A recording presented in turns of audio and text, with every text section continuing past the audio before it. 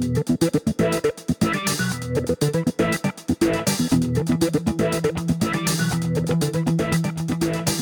to Casting Light, the entertainment lighting podcast. Thanks for downloading. We're talking about lighting, the people that do it, and how they do what they do. We're on the web at castinglightpodcast.com. We tweet at podcastinglight, and you can find us on Facebook at Casting Light Podcast. I'm your host, Jason Marin. My co-host this week is Teresa Unfried of Taj Event Production. How you doing, Teresa? I'm doing wonderful. Nice to be here again. Excellent. I'm glad to have you. Where can people find some more information about Taj? Taj Event Productions can be found online, of course, at tajeventproductions.com. We have a Facebook page under Taj Event Productions and a Twitter account under @TajEvents. There's an Instagram out there somewhere too, but I don't know how to find that. Thank you. Today on the podcast, our guest is Al Crawford. He's a lighting designer who works across just about every genre of work there is. He works in theater, he works in dance, basically every kind of performance. He works in architecture. He's the lighting director for the Alvin Ailey American Dance Theater, and he has been since 1998. He's a serious power player in this business, and we are thrilled he's here with us today. Thank you for joining us, Al. My pleasure. Thank you. How you doing? I'm brilliant, actually. I'm having a great time.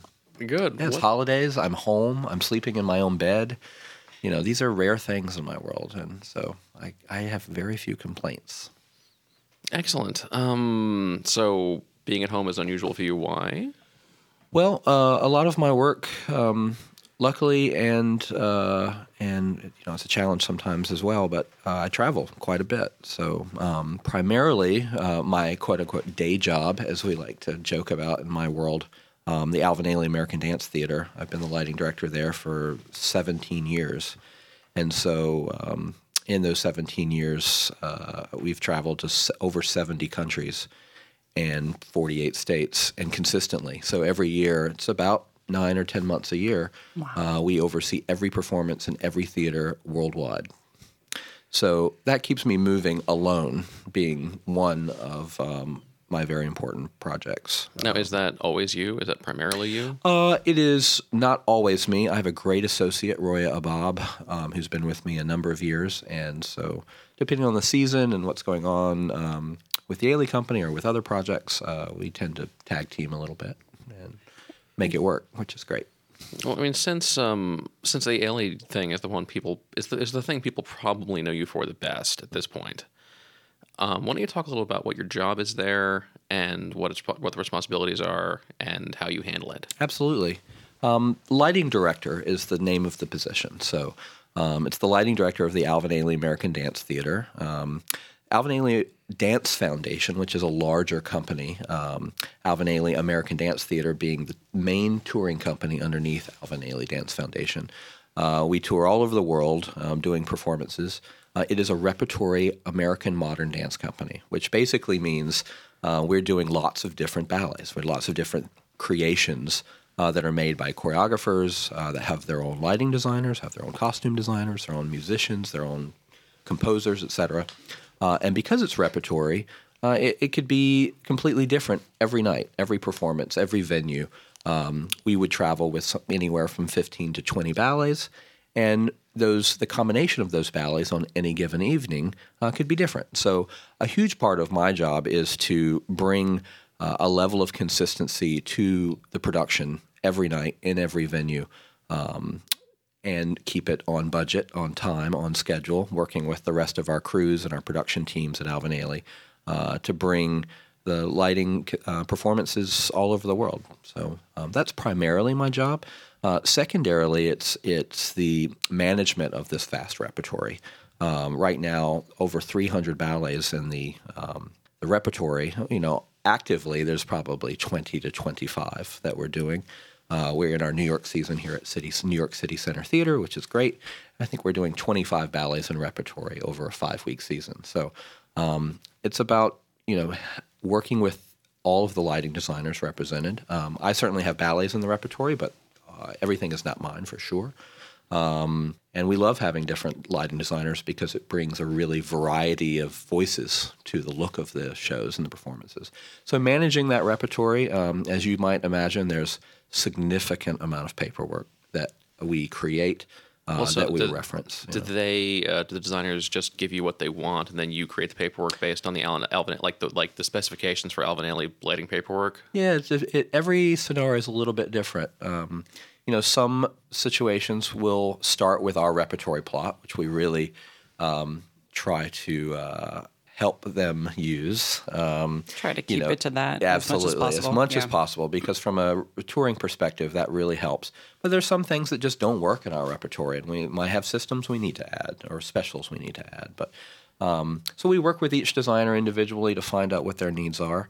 And then they come in and we do technical rehearsals and create the work on the company.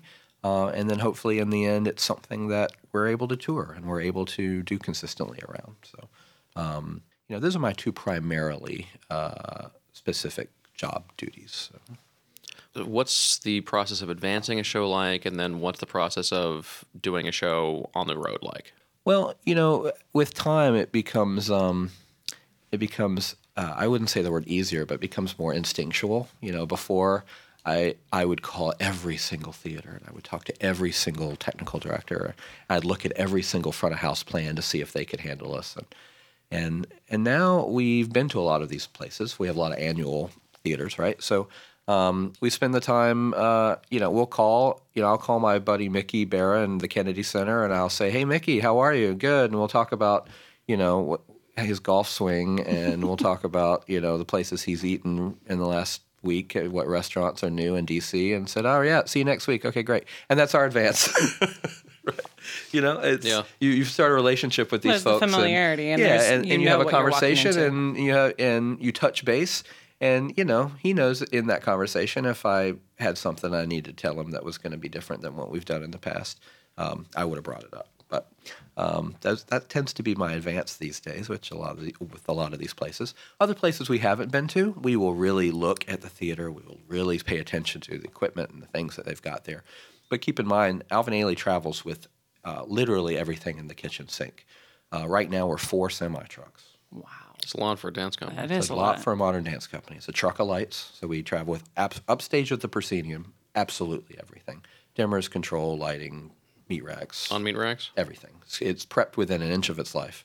Subfloor, Marley floor on top, all the scrims, all the soft goods, legs and borders if needed, a truck of costumes. We're 30 dancers, 25 ballets in repertory. No dancer shares a costume. Do the math. It's a lot of costumes. That is a lot of costumes. A lot of wardrobe. And 15 full-time production. It's a yellow card tour. We spend maybe 7 months in the U.S. and the rest of the year overseas and creating new works. We do 2 New York seasons now, one at Lincoln Center, at the New York State Theater, as I continue to refer to it as, and, of course, New York City Center in the winter. So right. That tends to be our cycle. But in terms of advance, we just make sure that we have the appropriate front of house materials in terms of lights. We tend to embrace front of house plans when we get there, and I know I have 7 washes and 6 specials, and I need to sort of make that work with whatever they have, and I tend to like to do that as opposed to making someone completely rehang their front of house plan, which no one, you're not making friends that way. So No. And so, the touring piece is a great fun. It's a lot of you learn a lot about yourself traveling around the world all the time. I've certainly changed by the touring. Being in all these places and cultures around the world certainly has changed me and my eye and my aesthetic about culture and food and all of it. So it's been really good for me. Been on the road 17 years. I don't see the end in sight because it's a great life.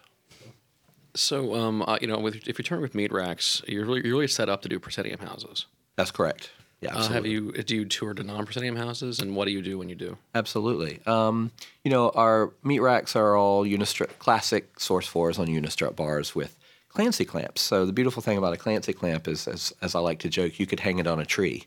It doesn't have to be a regular pipe. It could be a 2x4. It could be a piece of steel, angle iron. It could be anything. And we certainly have hung it on just about everything. We play everything from classic theaters, like you might think, like Châtelet in Paris or the Kennedy Center, the Arts Center in Miami, which are all sort of classic proscenium theaters, to the Herod Atticus Odeon in Athens, which is, outdoor proscenium outdoor open sky amphitheater, one of the oldest performance spaces in the world, to a beach in Cyprus, to an open space on top of a mountain somewhere. We played it all, from building a truss rig to ground supported systems, the like. We've pretty much seen every scenario you might imagine.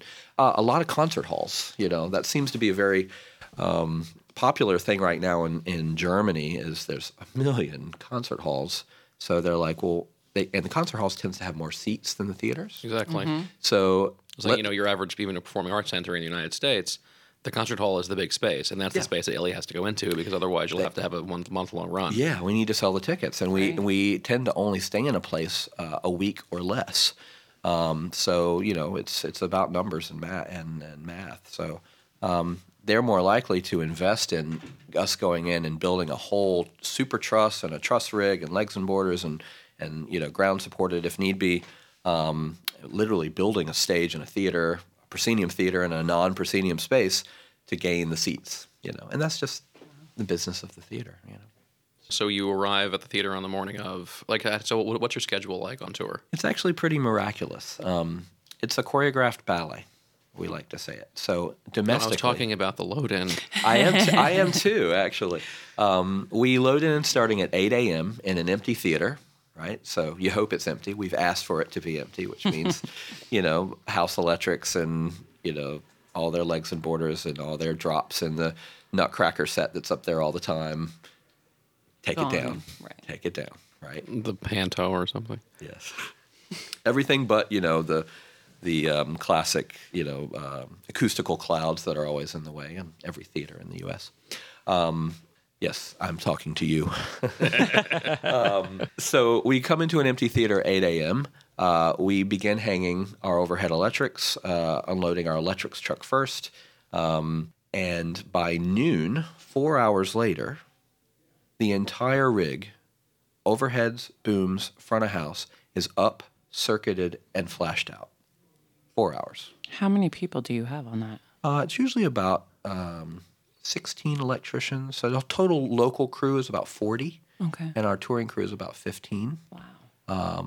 So it's down to the minute. I can tell you within minutes how far or ahead or behind schedule I am on any given day. So at noon, we're up and ready. We have a fully working rig. We go to lunch. We come back at 1 o'clock. We start focusing it. We have a system of focus that allows us to focus multiple positions at the same time. Our head electrician is focusing the overheads. He knows the focus of every light. I or my associate focus the side light with a local and the front light with a local, sometimes at the same time. If we're feeling like we got time, we might do one and then another. Sometimes we're done focus of the entire rig by 3 o'clock in the afternoon, 4 o'clock at the latest, because the dancers take the stage at 4 o'clock for a work light rehearsal. We go away, we take a nap, do whatever we're going to do. We come back for preset hour. Usually it's 7 o'clock for an 8 o'clock performance, and we do some moving light presets that need to be done. We focus some rovers. We check things. We do any little tweaks to focus that we need to, and we do a performance. It all happens the same day that we arrive, which is really, really great for local promoters because they are making money the day we get there. Right? Absolutely. It's not a 2-3 day. We're in hotels. We're eating. We're drinking. We're doing all the things, and before they're actually seeing people in seats, which is great because it's great and crazy for us because we can do 3 cities in a week. We could do a split week with a one-nighter stuck in the middle. And it depends on repertory. It's all repertory driven. Some ballets are just too big to do in one day. Right. But we do have a certain program of ballets that, we could do 3 cities and it doesn't hurt so bad. So we've gotten good at it. I've done some touring stuff both for, sort of combination dance, theater, music, which is always interesting, and just straight theater. And there definitely, sometimes there doesn't seem to be this comprehension that as a designer, part of your job is to make the show able to move quickly. Oh, yeah. And I've seen cases where designers lost jobs because, well, we need a load-in day for your show. Okay, well, we just won't call you back next time. Right. Because you're costing us money. Yeah.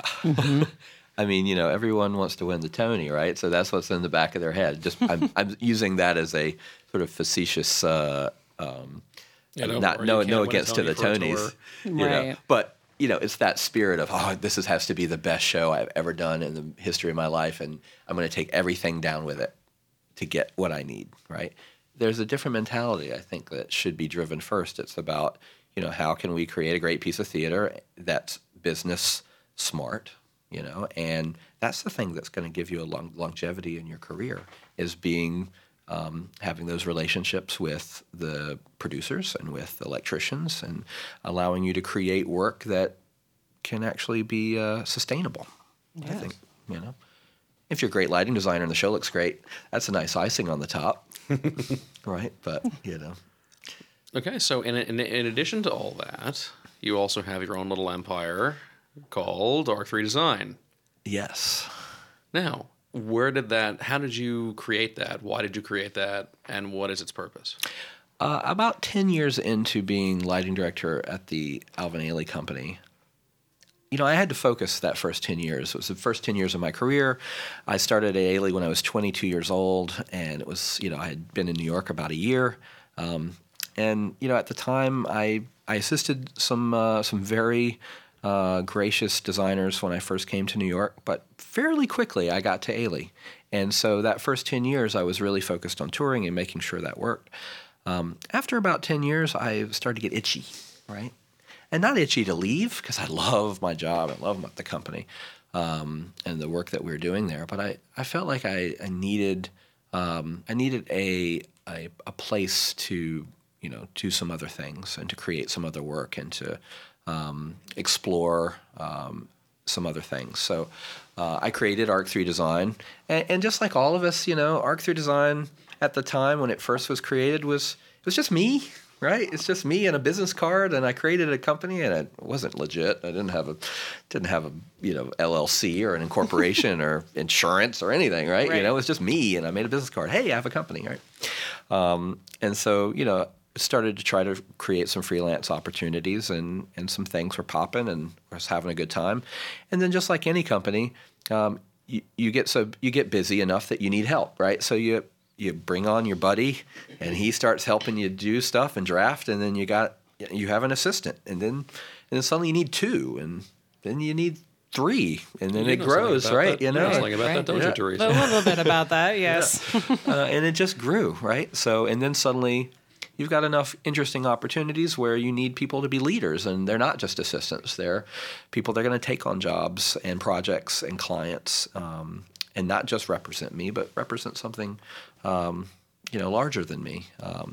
And I always had this vision of, having a collaborative team of folks that all had a similar aesthetic, had a similar job, sort of work mentality, and that's always been my dream, and not having it be this enormous company that I lost track of what was going on, right? I still wanted to have it within an arm's reach of our clientele and of our relationships. And I think we've been able to create that. It's Arc3 Design is not an enormous company. It's, 6 to 8 lighting designers. Most of them are freelance in addition to working with Arc3, and I think a lot of companies that tends to be a good model because it, from a business perspective, gives everybody flexibility, and the freelancers enjoy that because they want to go do things too, So it's really it's sort of a studio concept of folks that are all working in a parallel line, and it's been a lot of fun to kind of see it all come together, and certainly, in this business, annual gigs create the opportunity to have forecasting and to be able to see, how a company can function in the future. And the business that we work in, especially in the live events and, not-for-profit galas and those things that are very annually driven, that's allowed me to build a business. And so I'm having a great time with that. And it continues to be that great sort of companion to the Alvin Ailey work that I do, to allow me some place to create and be free and have fun. So, Now, what are you doing management-wise to manage those 6 to 8 lighting designers and, explain to them what you're looking for and what they need to do? And how do you stay a lighting designer yourself when you're managing what is, it's not a small company, and you do a lot of work. I think it's pretty casual. I don't know how I do it. Ultimately, it's me. There's not, there's certainly some level of hierarchy within the company because it's mostly about seniority and people who've been there for a while, which is natural. I purposely do not take on more than I cannot be involved in some way, right? So I try to look for projects that we can all work on, that it doesn't become so much that my bandwidth is tapped, right? So, and I think that from a clientele perspective, the clients respect that. They are interested in, they know that I don't have 20 projects happening simultaneously. I might have 2 or 3 or 4 things that are developing at the same time, but we like to really focus in and create quality work. And that might not be the best decision for me from a business standpoint, but I tell you, I'm much happier working in that sort of rhythm. So. It keeps people coming back to you because they know that you're going to concentrate on their project. And they know that they're not just going to be thrown aside, I guess, in some ways. I've started finding that too, where it's as you're working with people more and more, having that attention for them is a really great. I don't know. It's something that your clients do really appreciate. Yeah. Just having the attention span for them and not overworking yourself. Yeah, it's also a quality of life. Yeah, absolutely. I turned 40 in about 4 months. And, it's sort of a big moment for me because I feel like I'm having a really great career and I'm enjoying my career. I feel like I want to enjoy a little more life. So sure. I want to find that balance. And that balance is working with great clients. We audition clients as much as they audition us. It's very true. We really try to. We don't say yes to everything. We have folks that we like to work with, folks we love to work with, and that's how we decide if we're going to do a project or not. And if they're cool projects and they're great business decisions, that's cherry on the top. I tend to drive the business from a vibe perspective. I'm not a business. I don't have an MBA. I don't have a business degree. I'm a lighting designer, right? So I have hired some management folks. I have a great operations manager now and a great operations team that take care of the things like payroll and insurance and keeping the bills paid and all those things, which are imperative. And we can focus on the creation of the work and the sort of day-to-day creative work, which has been a complete life changer. But I'm really aware of the size of the company and how big it is or how big it could be, and trying to be careful about it being something larger than I want it to be. I'm very happy with the sort of rhythm that we're working in. So how did you learn what you know? Obviously, I know you went to NCSA, but question. Through dance. Ultimately, dance is my springboard, right? So I think when I was in college, let me back up just a little bit. So before I went to NCSA, which is, for you out there, it's North Carolina School of the Arts, currently referred to as the University of North Carolina School of the Arts. Not when I went there, though. That's a new addition. But before that, I was your classic kid performer, right? I was in musicals. I was playing cello and piano, and my father's a musician. A quite talented he's, one. Won a couple awards lately. Yeah, they won a Grammy this past year, wow. And they've gone gold in 10 countries in the last 6 months. Crazy sort of life-changing experience for my father, but which has been fun to watch. But I grew up with that, so I grew up with this sort of creative place. As a toddler, being in the clubs in the 70s, watching the lights and watching the pyrotechnics. And, my dad even told me when I was a kid, it was like, boom, boom, I wanted to see the spectacle. It was something that I just as a kid was really naturally attracted to. And then sort of in my young teen years, he took me to see a lot of concerts, and I got to see a lot of live performance things. I was just around it. It was something very natural. Instead of going to, camp, I went and worked at the community theater, right? That was just a natural thing for me to do. So I grew up around this, so it became the thing that I knew. And then I went to a concert. I went and saw Pink Floyd's Pulse tour. I was 13 years old. I'm probably not the only one here. Got you at just the right time, didn't it? 13, saw Pulse, and my eyes just about popped out of my head. And, I said to my dad, who does that? Who makes that? Who creates, who gets the opportunity to dream up that and actually put it on stage and create this thing that, this sort of kinetic visual art that's, intangible in an interesting way, but, so powerful.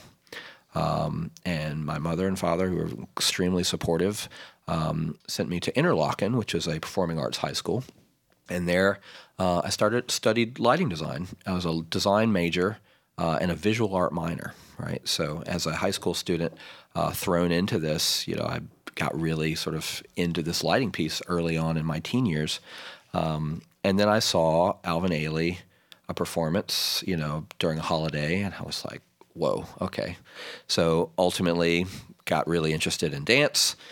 We did the dance performance thing, and when I went to UNCSA to do my college years, told my professors I was really interested in music and dance. So I knew I wanted to do concert design, which I think a lot of young lighting designers, that tends to be something they sort of gravitate to because it's very colorful and fun, and there's a sort of dream of being with a rock and roll band and all that, and then the dance piece. And so I focused on dance a lot while I was at NCSA. And when I came to New York, ultimately started using my work in dance as a springboard, to go back to your original question, for other things. So, when a client would hire us, even for, let's say, a not-for-profit fundraising dinner, they would bring us on because of a certain aesthetic work that they saw in my work at Alvin Ailey, right? And so they would say, oh, how do we translate that to this party or to this concert or to this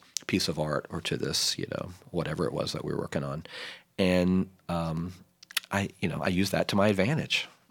Totally did. Still do, So what's the answer to that question? How do you translate that design aesthetic into lighting a state dinner or a gala benefit?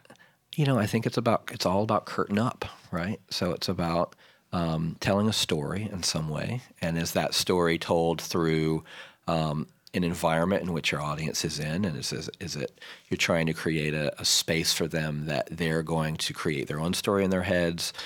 What is the story of a dinner? What is the story of a ballet? What is the story of a piece of visual art? We start with that, some kind of storytelling, and then bring this sort of sculpted edge that people sort of think is the dance world. I'm a dance lighting designer that does all this other stuff ultimately, right? So I think that that's a great place to springboard from because, time is so important. Color is so important. How you cut up the space and how you create space on a stage abstractly is so important. It's how you light something as abstract as just a body and trying to tell a story through that medium. That, I think, is easily translated to a lot of other work. And so we've tried to do that. That's really cool. I mean, I totally get it. I mean, I was infatuated with dance, early in my career. And, I love going to see dance still. You should come see Alvin Ailey. Like I haven't. Yeah, all right. Although, quite frankly, at the moment, I think the best thing I've ever seen remains Bill T. Jones's Storytime. Mm-hmm. Do you know the work? Uh-huh. I know Bill's work quite well. Yeah. I didn't know if you had a chance to see it because it was in Montclair, New Jersey, and I think he only just did it a month ago at BAM in New York for the first time. Right. Robert Rosell, I think, was the lighting designer. If I'm not mistaken. Yes. One Robert Rosell. Yes. Now, one of those cats that I will always be in awe of. I think his aesthetic and his ability to, create space with light is in some ways unexplainable. When my wife and I saw Storytime, afterwards, I was like losing my mind. I was just like making all this noise about everything that had happened. She's had such a way with words. She simply said, "The piece got the lighting it deserved," and I thought that was possibly the highest compliment you could give to someone lighting a Bill T. Jones piece. Now I know it helps that they've been collaborators for 30 years, Right. but sort of bringing this around to the architectural side of your business, my wife also works at NJPAC, and I know you've done some work there. What have you brought to architectural lighting design as a dance and theatrical lighting designer that other people perhaps don't or can't, and how do your philosophies translate? Well, that's a great question. I think that, architecture too often is thought of as, really just, being able to put light on something so that we see it, right? It's just revelation. And I think that as much of just like a dance piece where you sit back at the tech table and you look at something, you look at the foreground and the midground and the background and the color and the combination of those things and the brightness of all those things, and where does our eye go when we look at a stage picture. I try to translate that to architecture in a similar way. What are we trying, what is a building trying to translate? What do we want to feel like when we're walking up towards a building or an institution? How does the story of that institution translate to what the building looks like? What are the goals of trying to bring community towards a building or a certain spirit towards a building? We take all that into account when we get a project that we ultimately are going to work on from an architectural sense, so that we can then look at it and go, okay, well, of course we want to make the building beautiful. We want it to be powerful. We want to make a statement, if that's the goals. But how do we do that and relate it to all these other things so that we're not just an electrical engineer choosing a fixture, putting it up, and pointing it at a banner? We try to really ask ourselves all those questions so that ultimately the solution is driven by whatever the spirit of the piece of architecture is in some way.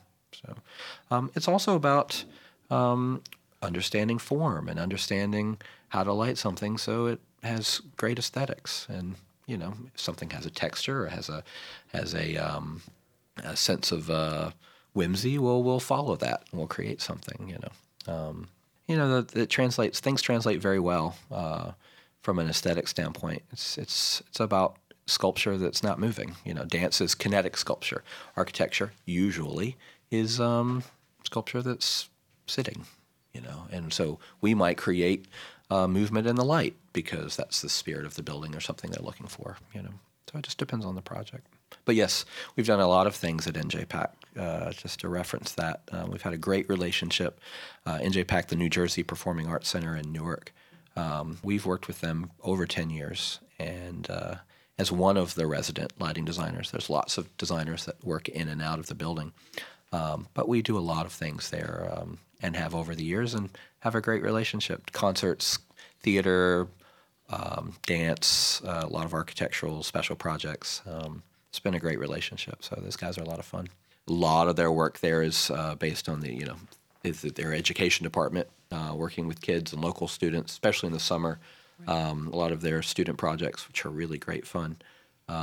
So it's it's definitely in the spirit of bringing folks in.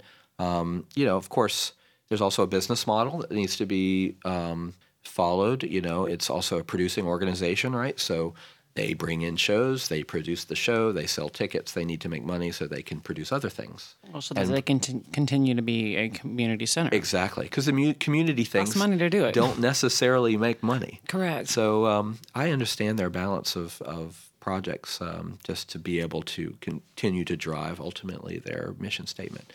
And we like to be a part of that, and if that means helping them in some way and driving our designs in a way that are cost effective, or helping them in in terms of fees and things, we have a relationship with them that allows us to ebb and flow with what their goals are, and we're happy to do that.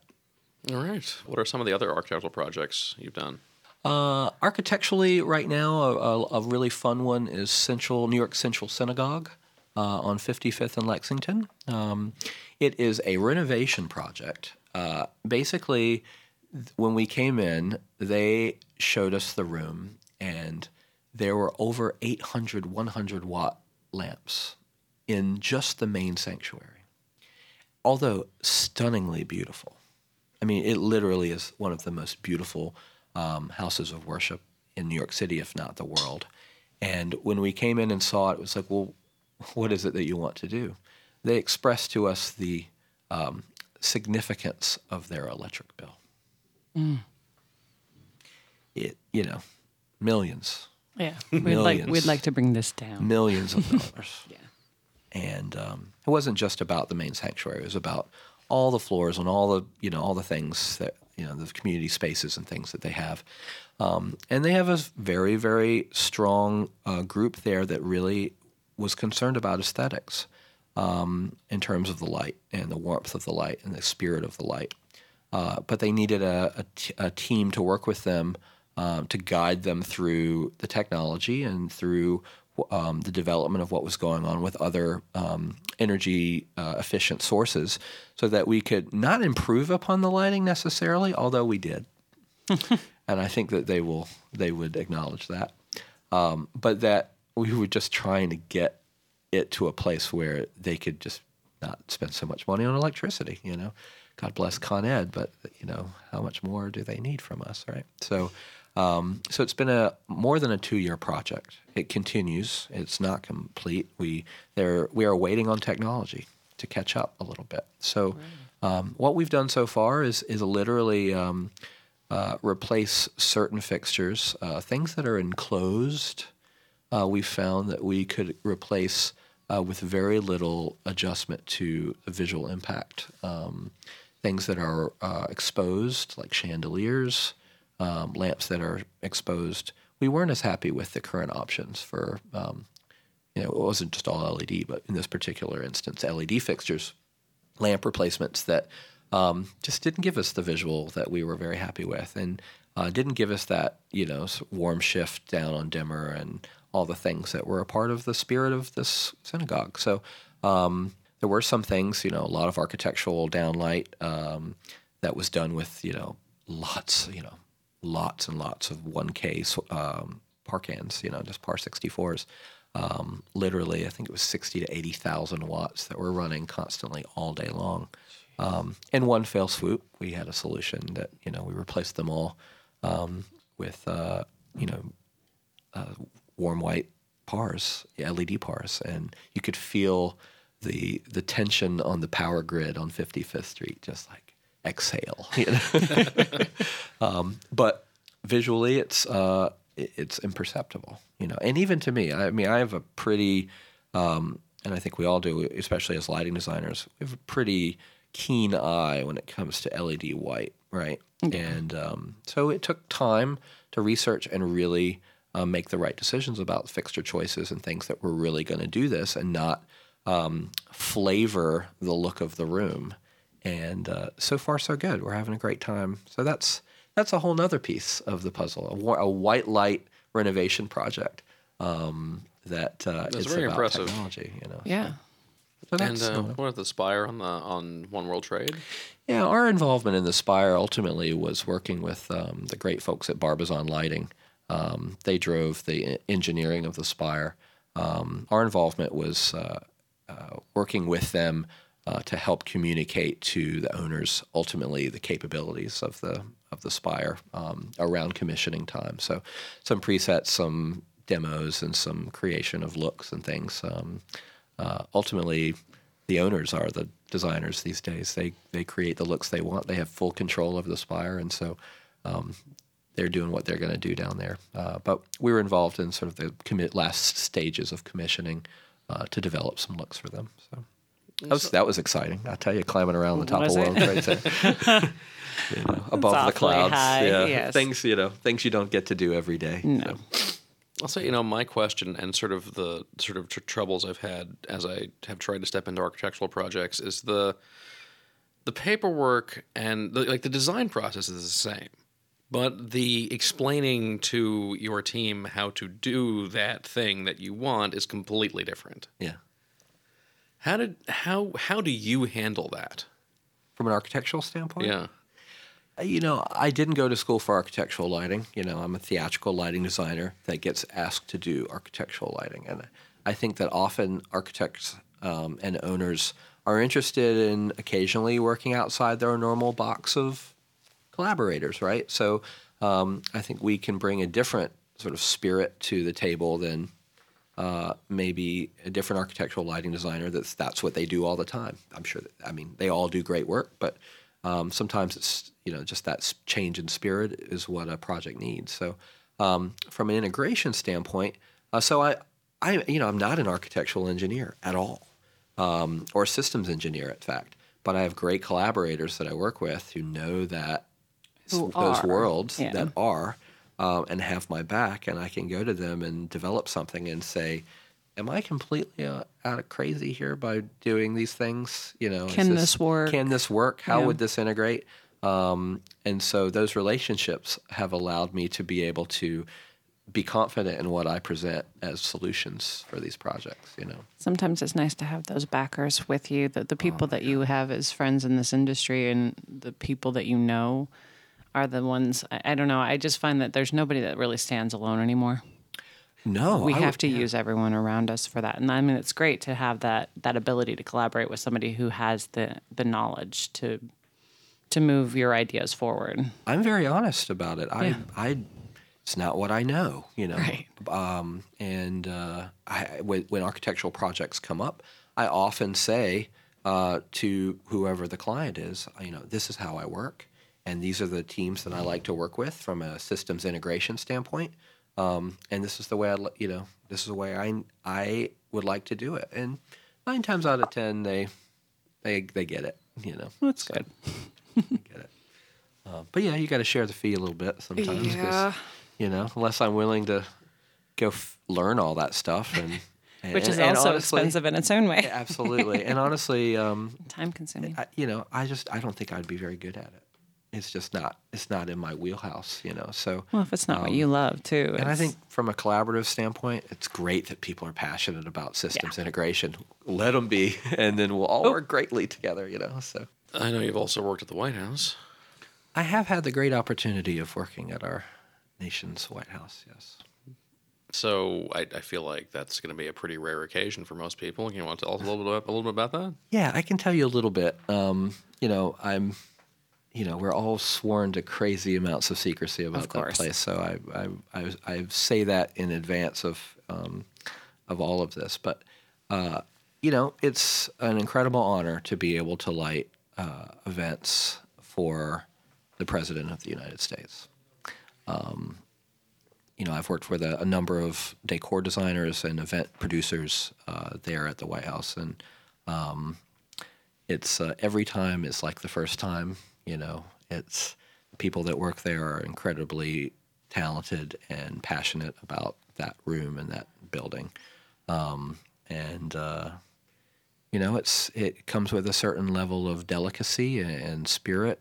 Of course, we are doing it we're communicating our relationship with another nation. So everything that's done on a state dinner, as you might imagine, is done in a way with a knowledge and a spirit of, building that relationship. So we want everybody to look good. We want everybody to be in a space that feels good. We want to tell a story, of course, about, this relationship between our nation and another nation. And then there's the operational side. I won't say much, but it's, if you might imagine working in a glass house doing things like truss and gear and equipment, and it is likely to be one of the most stressful venues I can tell you that I've ever worked in, but also is incredibly rewarding, just from a personal happiness standpoint. I love doing them. I love creating them. You're not going to make any money doing a White House state dinner. I can tell you that. You don't make money lighting for the government. But but it's But it's not an like incredible walking- honor. It's not like walking into any other venue that you would walk into here in New York. It's there's something different. Oh my gosh, Yeah. And so I love. It's a special building. And now after having done I guess I can say many of them. I've done 5 state dinners since Obama has been in, and they all have had a different spirit. All have had a different challenge. All have had a different thing, and they've all been great experiences for me. So I've learned a lot working there, and with all the incredible decor designers that I've worked with there, who brought me there. What excites you right now about lighting technology? I think the ability to, I say about 3 years ago, I was excited about the gear. Now I'm excited about how we control the gear, how we think and create using all of this technology, but think and create in a way that's natural, right? So 3 years ago, it was like, wow, we've got all these LEDs and we've got 7 color strip lights and we've got a moving light that has 75 control channels. It's like, wow, it does all these things. But then you come down to the realization that the way you work is changing because you have all this stuff you got to control. And so at the moment, I'm really focused on controls, right? I'm really interested in the work and how we talk to all this technology, how we, once it's in the rig and it's patched and it's focused and it's been specified and designed and integrated, and we're sitting out there in the house or in a venue or wherever we are with, your programmers and your team, how do you talk to all this gear in a way that doesn't allow the gear to get in the way, right? How do we talk to all this equipment in a way that feels like a paintbrush, right? I started this whole crazy, wacky thing as a young visual artist, and I loved the simplicity of a white canvas and a bucket of paint and, creating, right? Or a piece of stone with a chisel and you create something. So how do we get to the simplicity of process that all these other visual artists have as lighting designers? How do we get back to that using these incredibly complex equipment tools? So right now it's about controls. That's where I'm focused right now. And I think there are, to call them out, electronic theater controls, in my opinion, is really focused on creating an environment of control that is comfortable, that is flexible, that is emotional. And some of the things they're doing right now with color controls that are about to come out are unlike anything anyone else is doing. So controls are my thing. How frustrating is it to be in this incredibly creative space and you've got an incredibly creative director or choreographer and a team and you're having to speak incredibly technically? It doesn't work for me. So that's what I'm excited about is controls and how do we have all this great technology and these great tools, but be able to talk to them in a way that's emotionally driven. If I could plug a DMX port into my heart or into my brain in some way, that sounds silly and it's naive probably, but how do we get closer to that? That's what I'm excited about. No, I get it. What is your relationship with programmers like? Well, my lighting designers all at ARC3 are all programmers. Oh. So that helps tremendously. Everybody on my team are exceptional programmers. They're the best that I've ever worked with. And so we spend time learning new desks. We spend time focusing on setting systems up. And so my associates become my programmers. And so it just becomes a natural process. And they, for example, we just did Georgia on My Mind at the Venetian Hotel in Las Vegas, which was a tribute concert theater production, tribute to Ray Charles. It's a great, super fun show. And my programmers and associates were Zachariah Alalami and Roya Abab, production design by Greg Purnell, all ARC3 team. And so everyone's designing, everyone is programming, everyone's in it. There's no separation between the guy behind the desk and the guy next to the desk. Everyone's working in a similar sort of push to create the show. And that's the environment I like to set up. I found that has worked. Of course, there's got to be some guy, whether it's me or Zach or Roy or Greg or whomever is at the front of the table who's deciding ultimately where we're going. Sure. But I really like, once you have a team of folks that all sort of think in a similar way, putting everyone, giving everyone a path, giving everyone a goal and a spirit and a look, and seeing it all kind of come together as they create it, it's great fun. And so that's the way I like to work. It's the most exciting fun, actually. Well, it's the part where you sit there going, oh my God, I made this, and look at what we've done together and look at what we have created. Yeah. And there is a great joy in that. Yeah. And it took me 15 years to feel like I could, quote unquote, take my guard down. Sure. That it wasn't my cue. It wasn't my, I don't care. I mean, I want just the great, I want us to be able to create this great moment on stage. And so the ego has to go. It does. It really does, and that and the relationship has to be created. Absolutely. Where everyone feels safe that they're not going to get smacked down for saying something. Correct. Yeah, and I like to surround myself with people that I truly love and I truly trust and know that they are, just as powerful a collaborator on the project as I am. So, right. And that's my relationship with a programmer. All right. You sort of already answered this already, but I know you said that, it frustrates you to not be able to know how to get to the place you want to be sometimes. What frustrates you right now about lighting technology? What do you want to see change? I think that I think there's good and bad about what's happening in terms of the race, the LED race, if you will, right? So, it's a situation where there's so much product out there right now, and there's such a broad range of quality of product that you get into venues and you get into shops, and your tools are either really, really great or mediocre, right? Because the race towards quality, it's this race towards the quality keeps increasing, and the same race is towards decreasing price, right? So the price is going down and the quality is going up, but in the middle there's going to be a pocket of product that is not really good at anything, and that's probably going to be the product that everyone buys.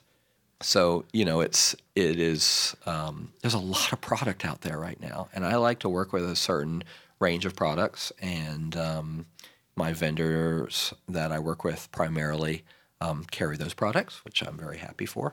But there are also situations where there's just a lot of mediocre product out there, and shops are investing not necessarily in the best product. And it's business, it's numbers, it's dollars and cents, right? Yeah. But they invest in a product they know that will move. And so maybe 80% of our, not to put down any lighting designers out there because everyone's working and doing great work, but there is a market for a mediocre product. There is. It's true. And whether or not... And then some of it is momentum, like we've always used to fill in the blank brand. Some of it is... Yeah. Right. Price consciousness, although, it's always shocking to me how good product you can get for what, for the price if you sort of make a deal or, or just look, the things you can find. Yeah. So, I tend to be frustrated with mediocrity because I know that superior stuff is out there, and it's part of being a lighting designer, making a production based on a budget and based on goals of larger goals, but it's just a lot of product out there. Before, 10 years ago, you had Source 4s and you had Strand Shakespeares, and you either had, CD80 dimmers or sensors. And Celicon, I love Celicon in Europe. Yeah, it really was very popular. It's a great looking light, actually. I used them in Paris for the first time at Mesa, this great outdoor arena space that we did. And I was like, what is this light? It's got this weird thing sticking off the side. And I turned it on. It was like, whoa, okay. Yeah, and the template in it will last for a year. Yeah, it was pretty amazing. So there just weren't a lot of options 10 years ago. High-end Verilight, Martin was starting to get into the theater market, and there are just so many manufacturers now. There are so many options. We're so flooded. We're flooded. We're flooded. And so that's frustrating to me because, I like to work with a certain pocket of. I miss the days of there's only 4 players in the game, and they're all doing really great work and creating really great things, and it's just the nature of it. Sure. I don't want to say that the flooding of the market is bad globally. I will say that it's good because it is pushing everybody. It's pushing the race. The race is good because the technology is moving fast, and so I love that everyone is in their workshops and pushing and trying to create new things. And you go to the conferences and you're like, wow, look at what this guy made. A nice positive swing on that. Yeah. What effect do you think that's going to have? I think that we'll probably see a plateau. We've seen a few years of incredible increase in capability, and I'd say in the last 3 years. I think 3 years prior to that, we didn't see really much happening. It was the race of the LED LECO for a number of years, and now we're seeing, it's going to be the race of the LED moving light. That's inevitably next. And so the LED profile moving light, I'll say, we've certainly got more wash lights than we know what to do with at this point. Exactly. We have more than we know what to do with at this point. We have quite a few. Yeah. So it's, I think we'll see a plateau. I think the smart companies are the ones that are building and manufacturing and engineering all at home. The ones that are using 9 million companies from all over the world are likely looking at a different kind of risk. So yeah, having recently walked the floors of Madison, Wisconsin, at our lighting friends over there, it's pretty amazing to see them make everything right there. Right there. in Madison, Have you been to Verilight? Great. I have been to Verilight. Yeah, you're going to go to have a meeting at Verilight, and they take you out, out the door and onto the shop floor where every single part of every single fixture is being constructed right there. It's a different experience from the we import the thing completely from another country and then we slap our name on it. Yeah. Right. Totally. It's totally made in the USA, too, which I think is great. I miss the sort of, I hate to call them mom and pop, but I miss this sort of sensibility of like Meyer Sound. John Meyer, I don't know if you've been to their laboratories in Berkeley, California, but, it literally is, he's still got a garage where he's covered in sound foam and he goes in there and makes stuff. Plays with things. Yeah, and I finds the love stuff that works. spirit, and it ultimately makes its way onto this, beautiful manufacturing floor and laboratories and all the things that they have there to test and create quality audio equipment. But there's that sort of spirit of what's going on at a manufacturer like that I love, Well, it seems to me in some ways like Arc 3 has sort of taken a similar path where it's, you've decided not to grow past the point where you can't know what it's doing and you can't know what each individual job is. You're not going to be there for every individual job, but where you don't know, where there could be a job happening and that you're just vaguely aware of. Yeah, you have no clue about. No, I totally agree with that. I want it to be something that feels personal and always personal. Arc 3 design, Arc 3, those are my initials, Albert Robert Crawford, and I'm the third. My father and my grandfather are both Alberts, and so it was a name I came up with literally in high school. And then, I came back to it. I was like, that's still my company. We have one of those too. Yeah. Oh, yes. Taj. Taj is Teresa and Jason, if you haven't figured that out. Yeah. Yeah. It's Not great. not this Jason, No, by the way. a different Jason. So, it is personal, right? And so I want it to remain personal for sure. So it seems that in addition to everything else, you're also an educator. So you teach. Didn't have enough to do. You're adjunct faculty at in Connecticut. I did 3 years at Connecticut. I'm not currently there. Okay. I really enjoyed my time teaching in the master's program at UConn up in Storrs. I met an incredible group of students. So I got to see a class come in, and then 3 years see them graduate, which was an incredible experience. And many of them now freelance with Arc 3, and so it's been great to see folks, come through that program, be influenced maybe a little bit by things that they might have learned in classes with me, and then ultimately some of them working with me now, which is really great. So yeah, I love education. I think I'm getting, I love talking about this industry. I love talking about, our processes, and I think that it's something I'm very comfortable with, talking to students and working with students and young designers. And I'm very interested in internships and assistantships and those kinds of things. We have internships at ARC3. We have internships at Alvin Ailey. We have the Gilbert Hemsley Lighting Internship through Lincoln Center, which I'm a part of with the Ailey Company as well, which is a really, really great program. So yeah, education. I love doing talks at LDI and USITT and stuff like this. I think it's great important because I think it's just to hear people working in our industry talk about our industry was something that was very much missing from the available things to listen to or to read. So I think this is really great. Oh, thank you. I know a recent Helmsley recipient, so I want to ask you a little bit about what its purpose is and who should apply for it. The Gilbert Hemsley Lighting Internship, just to give a little background, Gilbert was a lighting designer, worked at the Metropolitan Opera, did a lot of dance and theater. This internship is dedicated to him in the spirit of his giving. He was very interested in students and education and creating an environment of learning around his projects and his work. So this internship that was created I think we're almost 20 and a few years old. And its purpose is to allow an intern to work with a variety of these companies that work with the internship. Now, at this particular moment, it's New York City Ballet, the San Francisco Opera, Alvin Ailey American Dance Theater, Lincoln Center Festival, and there's a couple other opportunities. Sometimes they get an opportunity to work in some of the studios of lighting designers. We've certainly had the Helmsley intern work at ARC3.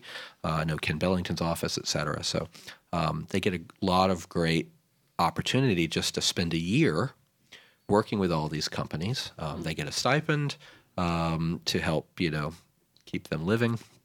And they work as second assistants on all the projects that are going on at all these respective companies. So it's an incredible opportunity for a young lighting designer.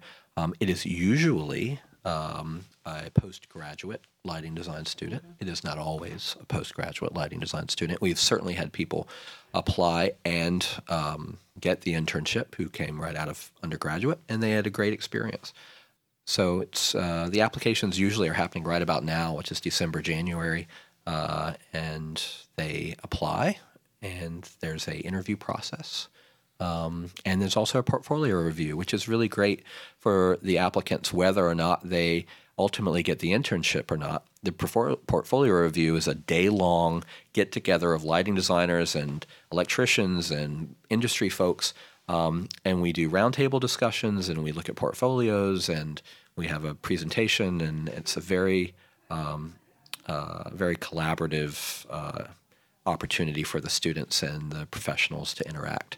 And we hope that those opportunities turn into long-term relationships ultimately. So it's Mark Stanley at the New York City Ballet has really driven this internship over the last 20 years. But there's an incredible board of directors that has been very passionate about it, and so it continues to grow and to become a really powerful and wonderful thing for a student. That's awesome. I think we're coming towards the end here. Is there like one big thought you want to give out to everybody? Is there anything that you want to say before we wrap up? I think it's, and I try to say this to students a lot if I have the opportunity. I think lighting design has become very popular as a career, right? So when I was in school, there was maybe 6 universities around the nation that taught lighting design, and when everyone graduated, it was maybe 8 or 10 lighting designers were moving to New York, and they were the ones working and kind of all working towards getting opportunities. It seems like now there's, a lot of universities that are teaching lighting design. It's become a very popular thing. The industry is growing, which is great. But, we're graduating a lot of folks, and a lot of folks are flooding the industry in an interesting way. And I think, having talked to a lot of students, I think it's becoming frustrating to them because the competition is a different thing than it was 25 years ago, because there's just so many lighting designers. And I will say that, regardless of that frustration and that stress, it is an amazing, amazing industry to be in. It's a great job to be a lighting designer. I think, sitting in a room with two other, I think we'd all agree, what else would we do, right? This is been a question. Right. This is a passion. This is the thing that, that curtain goes up and you see that moment of theater that was created by something that you put together and you dreamed in your head, and you were able to create that moment on stage using something as powerful as light. I mean, what a great gig we got. So it's worth it. It's worth the stress. It's worth the fight. It's worth staying up at night and drafting all night long. And I'm having a great time. And I think, a lot of my colleagues that I work with, that I'm inspired by, continue to be inspired by. I love seeing the work that they're doing. And it's just a really fun moment to be a lighting designer. And I'm happy to be a part of it. So. I'll drink to that. Amen. So just remind us, what's the web address for ARC3? ARC3 Design, ARC, the number 3 design.com, all one word. And we're also on Twitter at ARC3 Design. Okay. Thanks very much for joining us, Al. Totally my pleasure. Thanks a lot. This has been absolutely fabulous. Thank you, guys. Thank you for joining us on the first episode of the Casting Light podcast for 2015. Thank you to our incredible guest, Al Crawford. Don't forget to visit him and his company on the web at arc3design.com. Thank you to my co-host, Teresa Unfried. Don't forget to visit her and her company on the web at tajeventproductions.com. I'm your host, Jason Marin, and I want to remind you to visit Casting Light on the web at castinglightpodcast.com, on Twitter at podcastinglight, and on Facebook at Casting Light Podcast. Thanks for joining us, and have a good show.